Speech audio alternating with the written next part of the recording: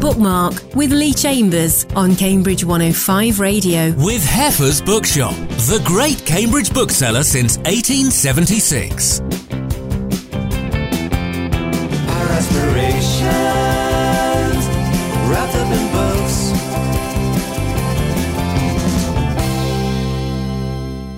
Hello and welcome to Bookmark. This is the show that talks about books and writing with a local slant. Our featured guest today, in a slight change to the previewed programme, is poet John Greening, talking about his poetry and his role as editor of Hollow Palaces, an anthology of modern country house poems. We'll also hear from Hilary Cooper and Simon Schretter about their book After the Virus, and Talia Miran chats about Your Life Depends on It, how to make better healthcare choices. We'll give you a proper introduction in a moment, John, but first of all, welcome to Bookmark. Thank you. Nice to have you here. Now, as I was saying, slight change to the advertised programme, if you like. Lynn Bryan was going to be here talking about her memoir, Iron Man, but we'll be chatting to Lynn in the new year. So this was going to be a non-fiction special, but of course that's changed. Although that did make me think that often people assume, perhaps in a way they don't with prose, that the I in a poem is the poet themselves, not fictional. Yes, they do, and that can be a problem and probably unwise.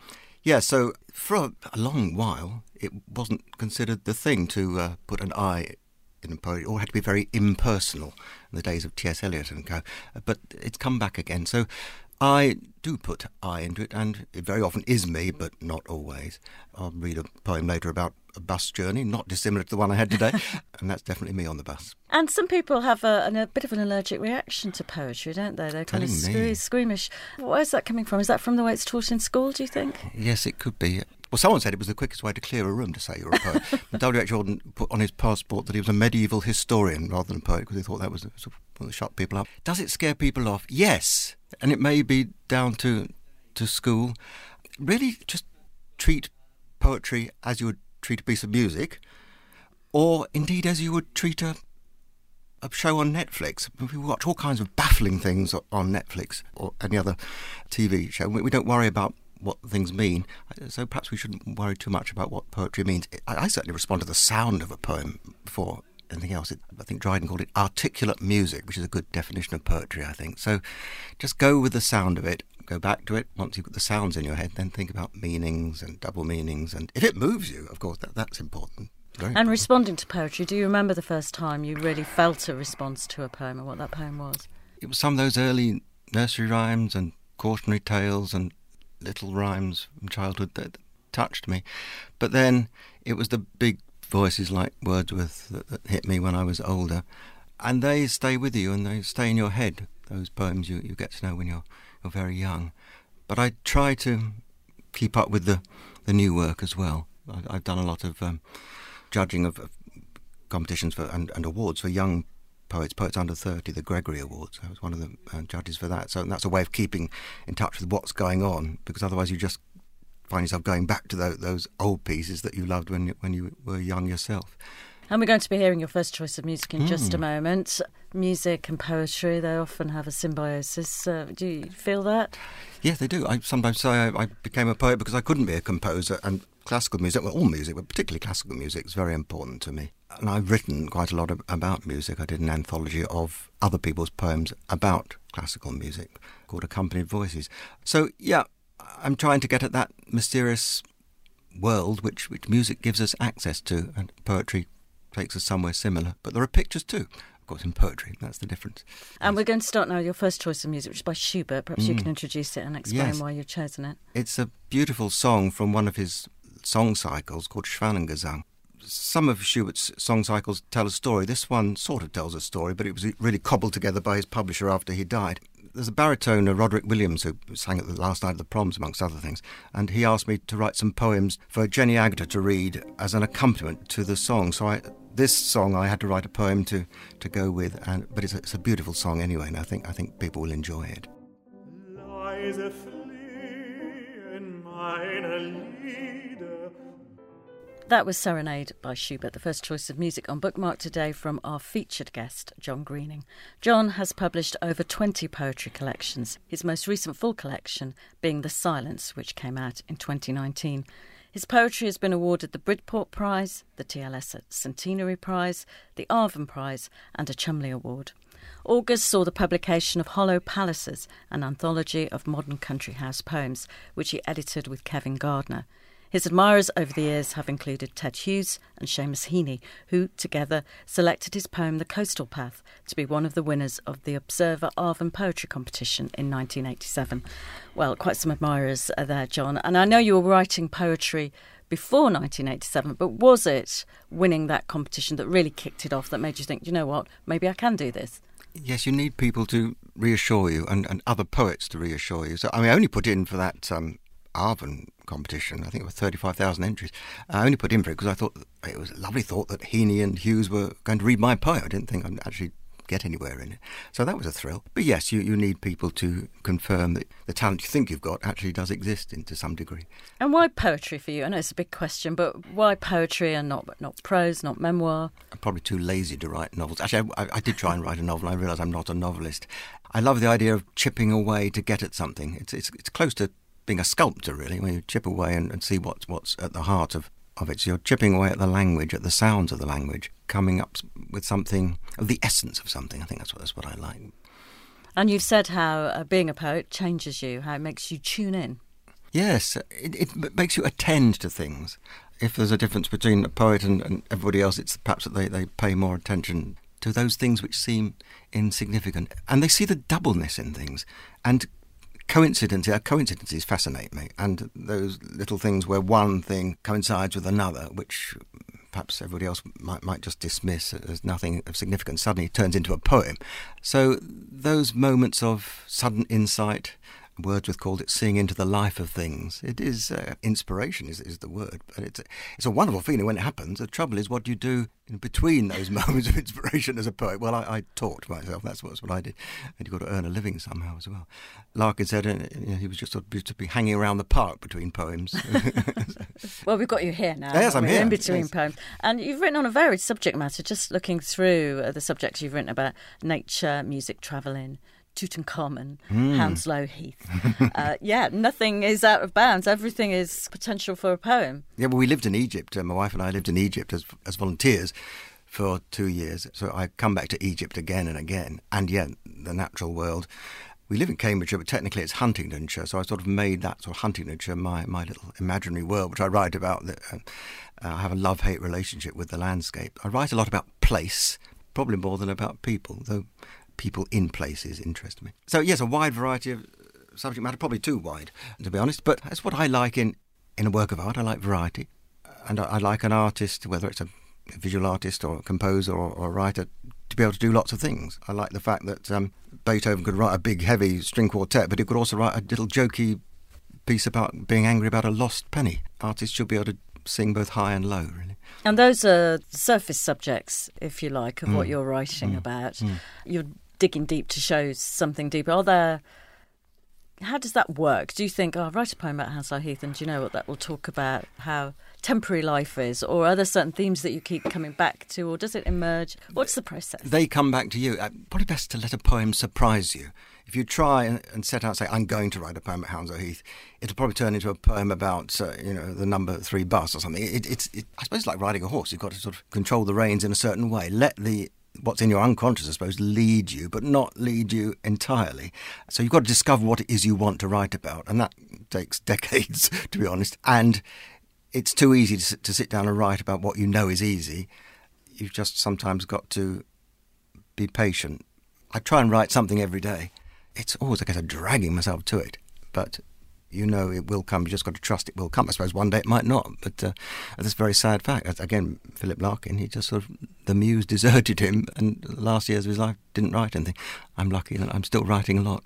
And in terms of finding out what the poem is really about and what you want to say, is that true when it comes to form as well? It speaks to you as to how it's going to be, whether it's going to be a long poem, a sonnet or whatever. Yeah, that's very interesting.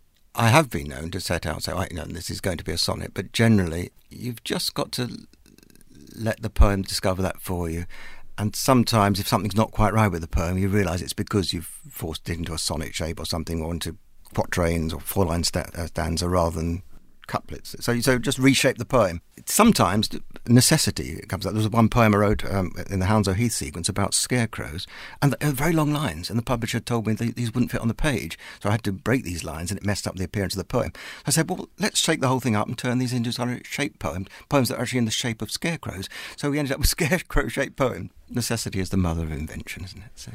And when it comes to putting together a collection, where does that start? Do you look around and think, do you know what, all these poems are about one thing, or they're all saying the same thing, or do you think, I'm going to write a collection on this theme now? It takes a long time, and I end up with pieces of paper scattered all over the floor. In the case of The Silence, I knew I had a long poem about the composer Sibelius, and it was a 1,200-line poem originally.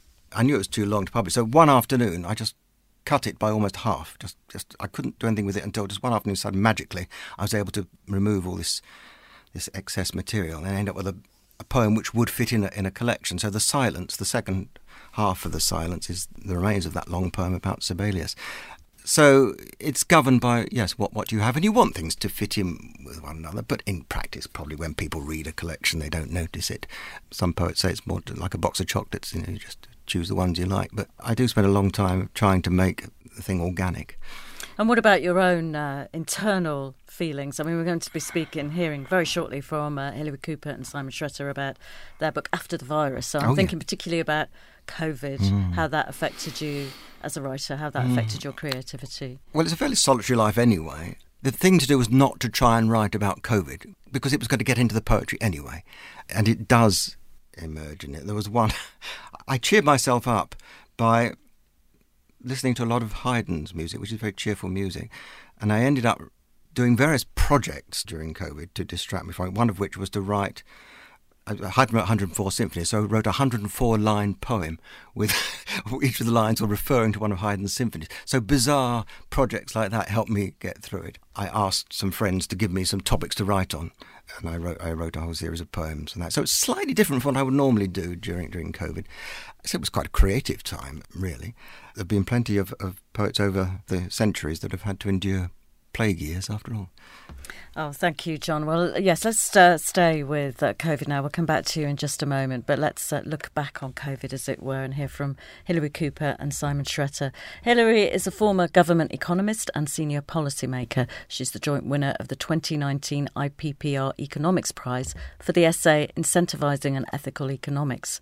Simon Schretter is Professor of History and Public Policy at the University of Cambridge. His book, Health and Wealth, published in 2005, won the American Public Health Association's Vizeltia Prize, and Sex Before the Sexual Revolution, published in 2010, was longlisted for the Samuel Johnson Prize. After the Virus, Lessons from the Past for a Better Future came out in September. Will Hutton, in The Observer, called it original and compelling. And Sir David King, a former chief scientific advisor to the UK government, said, "This book should be in the hands of everyone in the country who cares about and has responsibility for our future." The book looks at why the UK was so unprepared for the pandemic from an economic and historical perspective. Simon Schretter. Histories can be full of surprises, and one of the real surprises for a lot of people is this innovation by Elizabeth I, where she created, in effect, a welfare state, not funded from central government taxation, but mandated by statute and devolved in its administration to each of the 10,000 Anglican parishes. Every parish was to create a tax on it, the value of its land, that was to be used to support all categories of the poor. So they were creating a real entitlement to what was called at the time relief, which meant, in effect, no subject of the crown could be allowed to just be left by the wayside. The English Poor Law was there to provide people with cash in hand, if necessary, when prices went up. Pensions for the elderly were a big part of the expenditure. All these things that we think of as new, as 20th century, they were all there. And the reason why we've forgotten them is that in 1834, new ideas about free market economics came in, and the infamous workhouses were created to actually deter people from using this system. It's a great shame. We, in effect, had to reinvent it and rediscover it in the form of the Beveridge welfare state in 1945. You know, one of the other really big surprising things about England's welfare system is that it's been so essential to our economic productivity. This country has an amazing past of being a leader into the Industrial Revolution. People don't quite realise that the Elizabethan welfare state, which had been functioning for 2 centuries before the steam engine comes on the scene, was a lot of the reason why this country got to that point where it could industrialise, mainly by facilitating labour mobility, because with this social security system, the young could leave home and go where the jobs were without worrying about what's going to happen to mum and dad.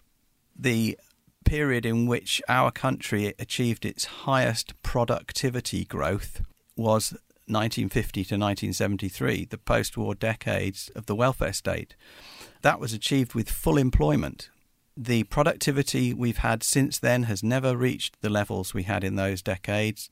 This interrelationship between welfare on a universal basis, generously provided, and economic productivity is something that history can teach us and has been forgotten for the last 3 or 4 decades. The austerity policy was an incredible mistake. It should never have happened, and a proper understanding of our history would have stopped George Osborne in his tracks. You look at the data, we had one of the highest rates of COVID deaths per million population and the highest economic contraction of the G7 countries during 2020. Some of the early deaths was definitely to do with lack of preparedness, despite the fact that we had a risk register with a pandemic at the top of that risk register. During the period of austerity, we lost 30,000 hospital beds. Near the beginning of the first lockdown in the spring of 2020, 25,000 elderly people were moved out of hospital into care homes because that's the number of beds we didn't have and that we needed to release very quickly for the pandemic. The lack of grip on government, on planning, meant that there was actually an instruction issued saying that those elderly people could be released into care homes without being tested for COVID. And the death rate in care homes, I think, as everyone will remember, during April 2020 was massive. So there are so many things that contributed to our much higher death rate. The late lockdown, which is being estimated may have cost tens of thousands of deaths because we let all these large football matches, the Cheltenham race, go ahead. So we shut down late, we then released early, we sent everybody back into pubs with an Eat Out to Help Out scheme. We had escalating deaths again even before schools went back in September 2020, and then again we locked down too late. I mean, this is all coming out. It's been exposed in recent reports. Another part of the narrative is how unequal the impact of the virus was, how that people living in deprived communities doing low-paid frontline jobs where they didn't have an entitlement to sick pay, that it was those communities often much more crowded, a lot of inter-household mixing. In deprived areas, death rates were very significantly higher than in affluent areas. And those are all, a lot of the messages that we draw out in the book about the long-term impact of the way we disinvested in our state resilience, really. I think a lot of it was down to the cuts of austerity. I mean, particularly the cuts in the health service, but also in our public health capacity. We had no capacity to test people at the beginning of the pandemic. We actually had to, in March, shut down our testing capability because it wasn't good enough, and we didn't set up test and trace until the end of May. Those were longer-term decisions, but there were also very poor short-term decisions. We just had a general election in December 2019, and Boris Johnson had a cabinet of very inexperienced ministers, and many of them were making very poor decisions. You might use the word cronyism. There were a lot of contracts that appeared to be being let to private sector contacts without full tendering happening. It's very noticeable that the real success in 2021, that the one thing that we did right was the rollout of the vaccination programme. And that was the only pandemic contract in this country that was delivered by the public sector, not the private sector, and it was the only one that was remarked on for its efficiency and success. Sadly, we need to treat this as a dress rehearsal. This is not just a one-off event. Its causation is clearly part and parcel of the global economy that has been built, which is pushing nature to its limits. If we don't get more microorganisms surprising us, we will definitely get climate-related challenges. So the kinds of lessons that we really need to have learned from this stress test of our society have to be taken absolutely seriously. We need to change, because the way we've been carrying on for the last 30 or 40 years, all this sort of just-in-time stuff and free markets are all great and don't worry, we don't need plans, it's not going to get us through the next 10 years, let alone the rest of this century. What's very clear is that our society has always functioned best when its individualism has been backed up by collectivism. Yes, we are an individualist society in England, but we are not a kind of outright individualist society. The Elizabethan Poor Laws and Welfare State were providing serious collective resources and funds and support systems so that individuals could see if they could better themselves. There was a new social contract after World War II. The country voted in a government that created the welfare state once again, but also created universal secondary education, free healthcare. These sorts of collective provisions were enabling the mass of the population to be individuals, to actually get on with their lives as successful individuals. Before that, that was only an option for the upper classes and the upper end of the middle classes who had the personal resources to do this. Once you really examine the history of our society and when it's functioned well, it has been a collectivist, individualist society. One of the things that we talk about is the way that a big crisis like this can really change the way a nation sees itself and change the way it sees the relationship between the government and the governed, and bring about this call for a new social contract. And I mean, we saw elements of that in the support for key workers, in the coming out on our doorsteps to clap health workers, in the anger there was over the pay rise offered to nurses and so on. And I feel that it's hard to say at the moment where we will be this time next year and whether we'll just go back to business as usual and people will forget about it, or whether there really will be a groundswell of people saying, no, look, this just wasn't fair, it wasn't managed properly. We present data in our book showing that the total stock of private wealth in this country was 3 times national income 2 or 3 decades ago. It's now 7 times national income, and we haven't captured that. We just haven't reformed the way we tax wealth. We've got council tax that's based on 1991 valuations. We've got capital being taxed less than income. There's a whole set of anomalies that could very easily be addressed and would raise a very considerable amount of money. So if we've got patriotic millionaires starting something like that off, I'm hopeful that maybe it will get picked up. And After the Virus, Lessons from the Past for a Better Future by Hilary Cooper and Simon Schretter is published by Cambridge University Press. We're talking on Bookmark today to poet John Greening.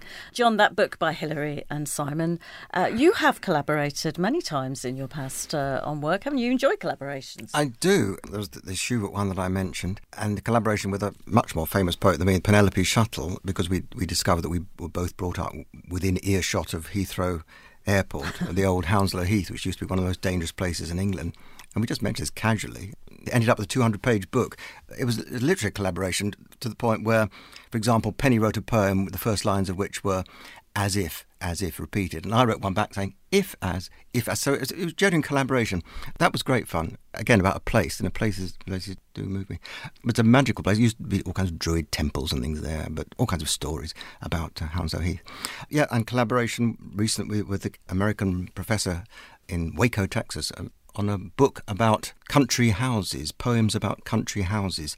And then also a collaboration with another local poet, Stuart Henson. We've been sending each other sonnets on postcards when we were on holiday for about 30 years. That's a very poet thing to do. Isn't it? It's a very, very, very, very sad thing to do, my daughters would say. Thought we ought to gather these poems together which we did in a little book called A Postcard Too. Yeah, so it's a little history of our friendship, really. Writing is, as I said before, it's a very solitary business. So collaboration is wonderful. And presumably when you are collaborating, you're learning as well, and That's watching true. how another poet works who's approaching maybe the same subject from a completely different perspective. That's right, and becomes a dialogue. I mean, I've written a lot of plays over the years without much success, has to be said. So it's a sense of that dialogue going on as well, which you miss. Yeah. And Hollow Palaces, which you mentioned there, an anthology of modern country house poems. That's a beautiful book. How did that come about? I was lecturing in Texas on the war poet Edmund Blunden, who I'd edited. Got chatting to the professor who had invited me over. I just asked him what he was planning on doing next, and he mentioned that he had this idea for a book of poems about country houses. That's something that we associate with the 18th and 19th century, the country house poem. But it's really been going on ever since as well. But it's a slightly different approach. So lots of modern poets have written about country houses. Even Simon Armitage writing sardonically about privilege and so on. So we got talking about this and thought, what a great idea for an anthology. Started reading and gathering ideas. Again, Kevin out in Waco and me in Cambridgeshire, so I don't how we'd have coped without WhatsApp and social media, I don't know, and email. And we gathered together this huge, sort of almost 400-page anthology, which was illustrated by my daughter Rosie, which was a great thrill. And it just came out a month or two ago. Lots of poems about these amazing buildings. I think it's a good read. I'm glad you like it. Yeah, it's beautiful, but it would have been nice doing the research for that, I would imagine. Yes, as well. Sadly we didn't travel to many country houses, but travelled in imagination, certainly, yes. Well, let's hear your second choice of music now, which is Sibelius. Tell me about this one. Well, Sibelius has been very important to me since I was very young, and at the back of my mind was always to write a poem about him. And I ended up writing this poem I mentioned before, which is really about the creative process. But I thought we'd listen to the Swan of Tuonela. I think people will recognise it when they hear a beautiful, beautiful, tranquil piece of music. It's the Swan of Death who floats on this hidden lake, evoked by the solo cor anglais. Glorious piece of music.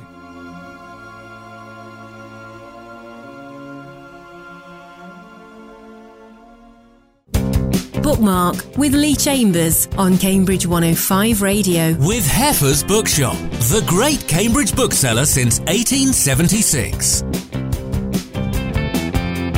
Our aspirations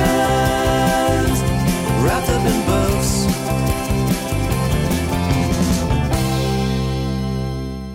And our featured guest on Bookmark today is the poet John Greening. And John, you're going to read some poetry for us now. I am. And this one's simply called Two Roads. The title comes from Robert Frost, but really it's about social media. There are the fast people who check their emails hourly, engage with Twitter and multitask their way through the day. And there are the slow ones who never reply even to your third request and almost miss meetings and prefer pencil.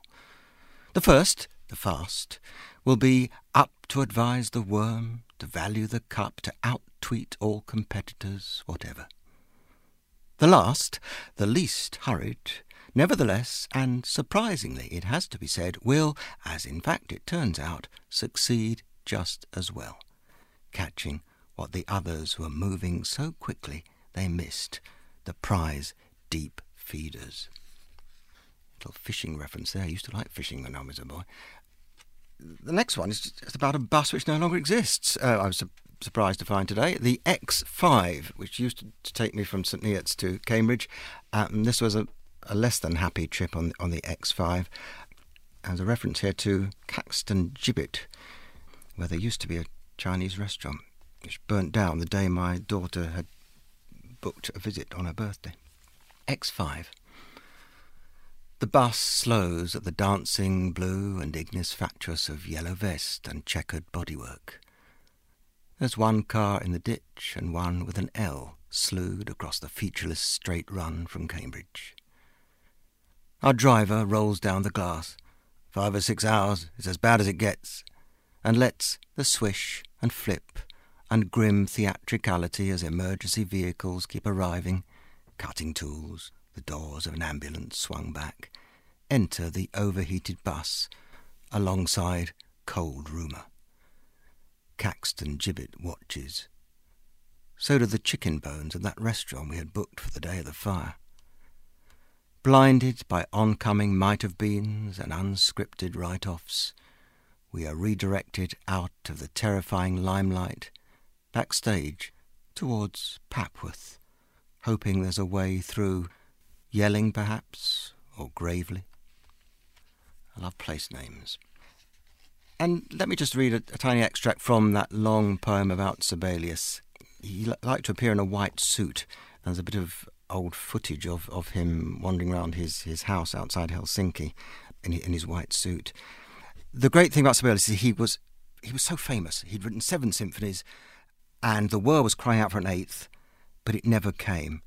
For 30 years, he was struggling with this symphony, and it never appeared. It's thought he probably completed it and then burnt it because he was so dissatisfied with it. And that's why the book's called The Silence, because he was silent for that time.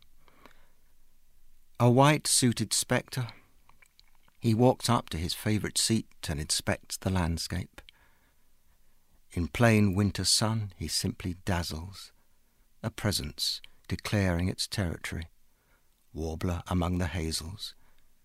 He puzzles over what it was he glimpsed as he stood to greet his wife when she came downstairs, or as he tuned the wireless to hear that commemorative broadcast, or while he was at the piano.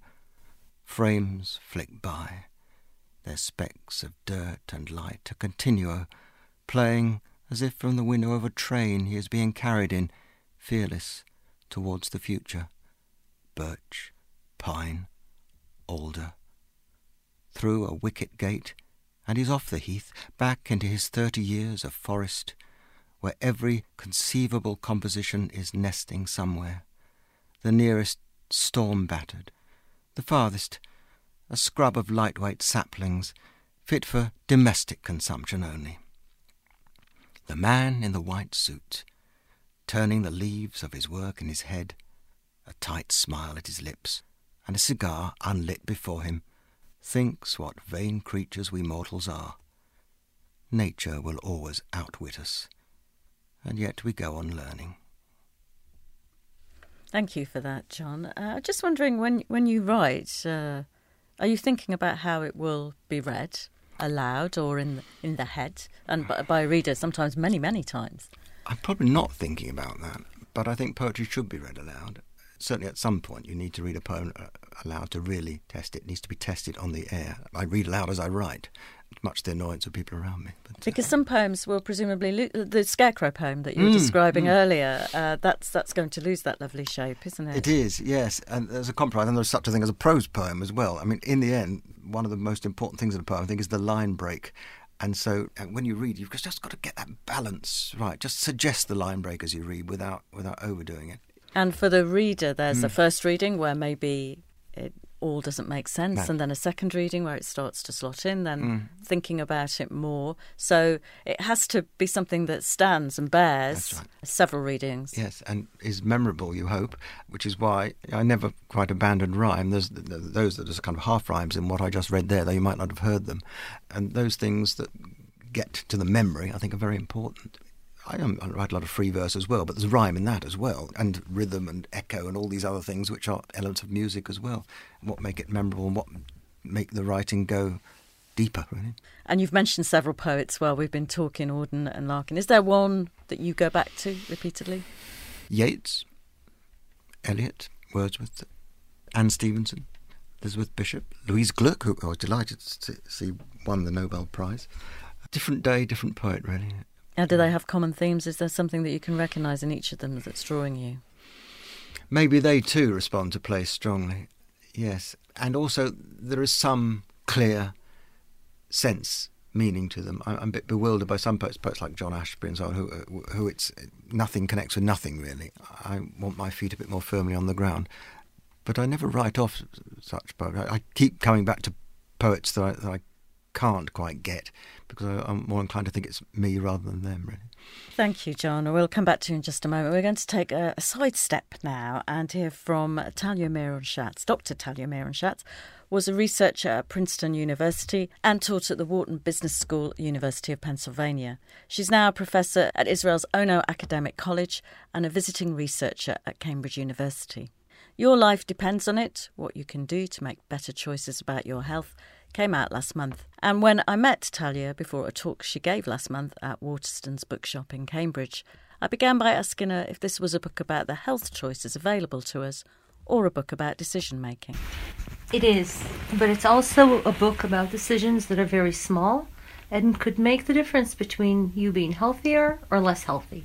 It's about how we decide about our health, which I think is fascinating. And the world has been fascinated with decision making for, say, the past 20 years. Daniel Kahneman won a Nobel Prize for that. I worked with him. Richard Taylor won a Nobel Prize for similar implementations of thoughts about decision making. So we basically know how people make decisions. But for a long time, I've been looking at how people make decisions in the health domain. And that is a little bit different for a number of reasons. And one is that we live in a consumer culture where we're very well versed in what we like, what kind of coffee, what kind of shoes, etc. And then we're thrown into making consumer decisions about our health, where we are a lot less well versed, and we're scared, and we're vulnerable. Is it the vulnerability that puts pressure on the decision making, that maybe changes the decision making, or is it the range of options that's available? It's the vulnerability, it's the range of options, and even before you get to the range of options, it's understanding what the heck they're talking about, the language. It's medicalese. I had the best example. I was interviewing a physician and I was writing things down. Now, I was at a much better position than any patient because I wasn't ill and I wasn't anxious and I wasn't in pain. And I had my laptop. But I didn't want to feel stupid by asking her, "What did you just say? Could you spell it out for me?" So I didn't. That was foolish, but it happened. And I know people oftentimes don't want to feel stupid when in front of a healthcare professional. So when I got home, I looked at my notes and I saw that I'd spelled bronchitis right, but every other medical term I got wrong. It was just garbled. A good thing about having had a laptop was that I could retrace. I could figure out, what did I mean? I had something to work with. That's just an example of the amount of help we need and the type of tricks that we need to use in order to stay on top of our medical decisions and choices. So language is very important. Our relationship with our doctor is vital, and it's constantly being eradicated. I mean, there's telemedicine, and it's a wonderful thing, and I consult a lot of digital health companies. COVID has been a wonderful opportunity for digital health as well, so now visits are much more efficient. But that's also sometimes depersonalized. There oftentimes is no relationship, and that's difficult. You need a level of trust. You need to feel that the person cares for you, is not just providing care. And yet another barrier is the issue of probabilities. Now, probabilities sound like the most boring thing on earth, but the truth is that when you're offered a treatment, you must ask about the probability that it will work. Otherwise, you're operating under the assumption that if you're offered the treatment, then it's going to work. And oftentimes, this is not the case. So I write about the type of questions you should ask and how you should probe and how you should get some information that really empowers you into making the right choice for you, for your health. I write in order to teach people how to have good decision-making processes. But I have no skin in the game of the outcome. And they can choose things that are the opposite of what I would choose. And I think oftentimes we ask the doctor, what would you choose? And that's moot. The doctor may be a couch potato and I might be a marathon runner, or the other way around. And so what does it matter what they would choose? But the better thing to ask is, how would you choose? What sort of information would you seek? How would you treat that information? What probability would you consider something that's worthwhile, as opposed to saying, you know what, it's not worth it because there's too much pain involved and it might only help 3 out of 100 women in my condition, and that's not worth it for me. Or that is worth it for me. But the process is incredibly important, and nobody teaches us that. There are some things that you learn, and sometimes you learn them with air quotes, from watching television.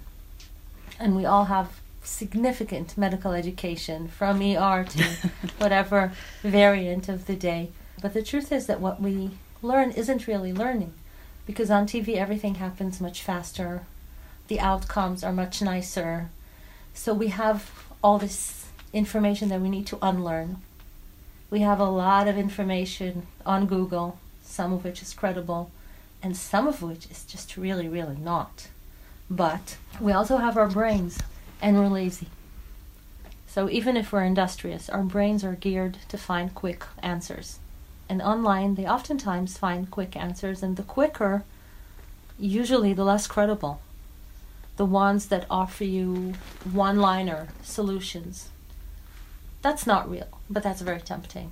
So we need to parse this from the facts of medicine and rely on the latter, not the former. I mean, doctors have been educated about communication much more over the past couple of decades about forming relationships with the patients.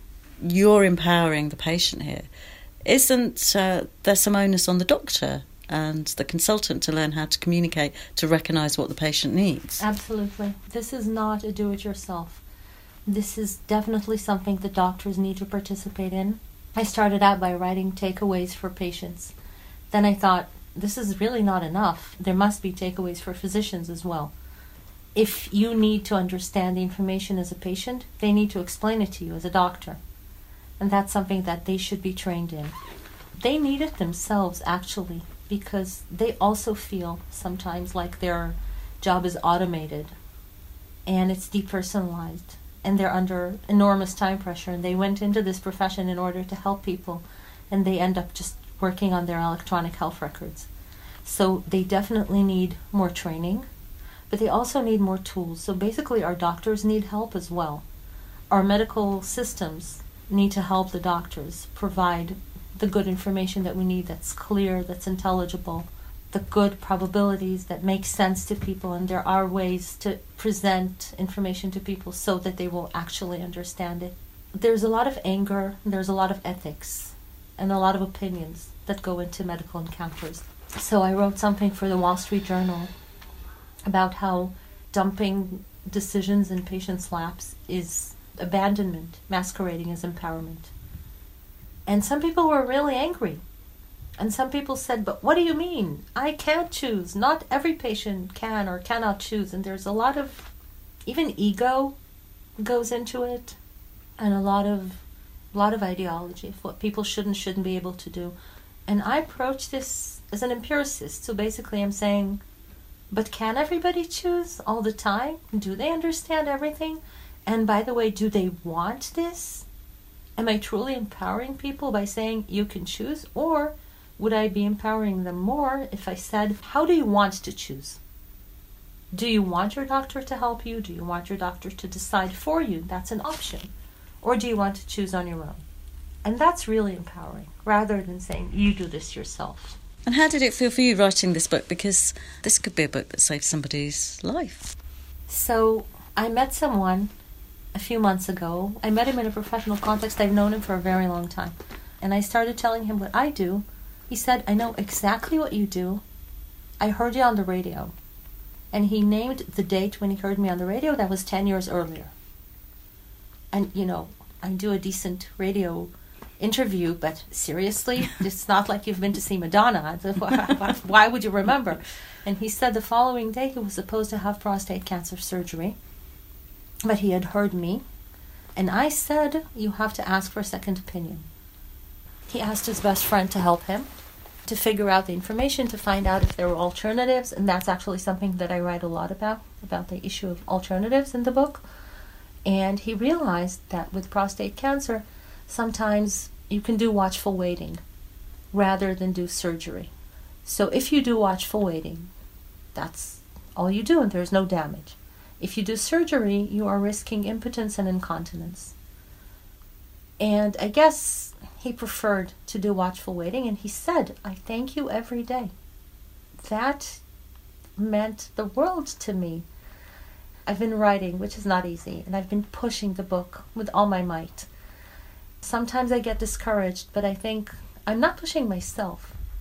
It's not a book about me. It's a book that can actually help people and can actually make a difference. So to the degree that people will read it as patients or as physicians, as healthcare executives, it can make a lot of difference.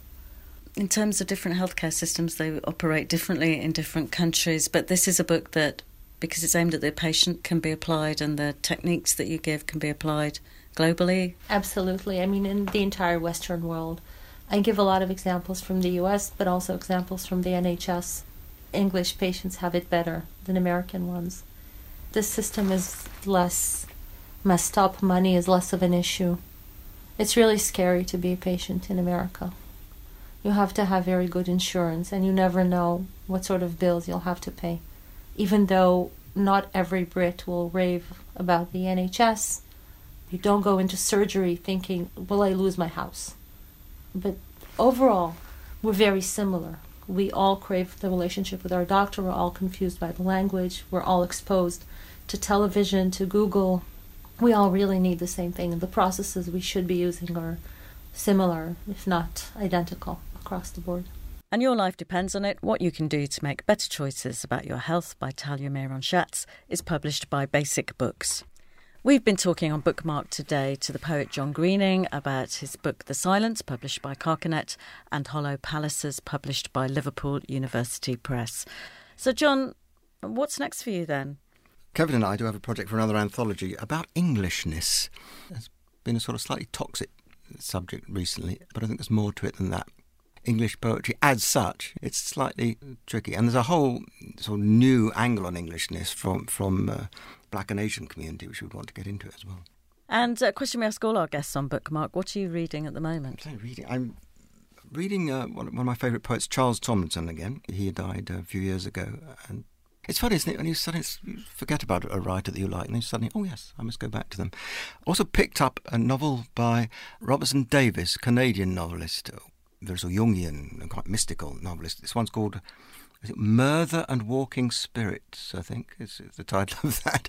And, an absolutely dense, terribly difficult book, but fascinating book by Ian McGilchrist called The Master and His Emissary, about the left hemisphere and the right hemisphere of the brain. Brilliant book, but it's going to take me about 10 years to read it all. I think it's about 3 pages a week. Oh, well, good luck with that. We'll come back to you in just a moment to find out your final choice of music. But a heads up there, on our next show, our featured guest is Helen Joyce, talking about her book Trans, When Ideology Meets Reality. We'll also hear from Venetia Welby on her novel Dreamtime, and Natasha Calder and Emma Shevchek will be talking about their novel The Offset. But we'll sign out now, John, with your last piece of music, which is Haydn. Whenever I'm feeling low, I turn to Haydn. Mozart tends to get all the attention. Sometimes people think Mozart and Haydn are indistinguishable, but they're not really. And Haydn is he does sheer joy, like no one else really. And sometimes that's what you need. I love all the melancholy stuff, as you know from some of my earlier music, but for sheer joie de vivre, Haydn is the man. And got me through lockdown listening to Haydn. I listened to all 104 symphonies in sequence to get me through. If that doesn't drive you mad. Well, Haydn wouldn't, that's the point. Haydn is eminently sane and civilised, and we need to be reminded of that now and again.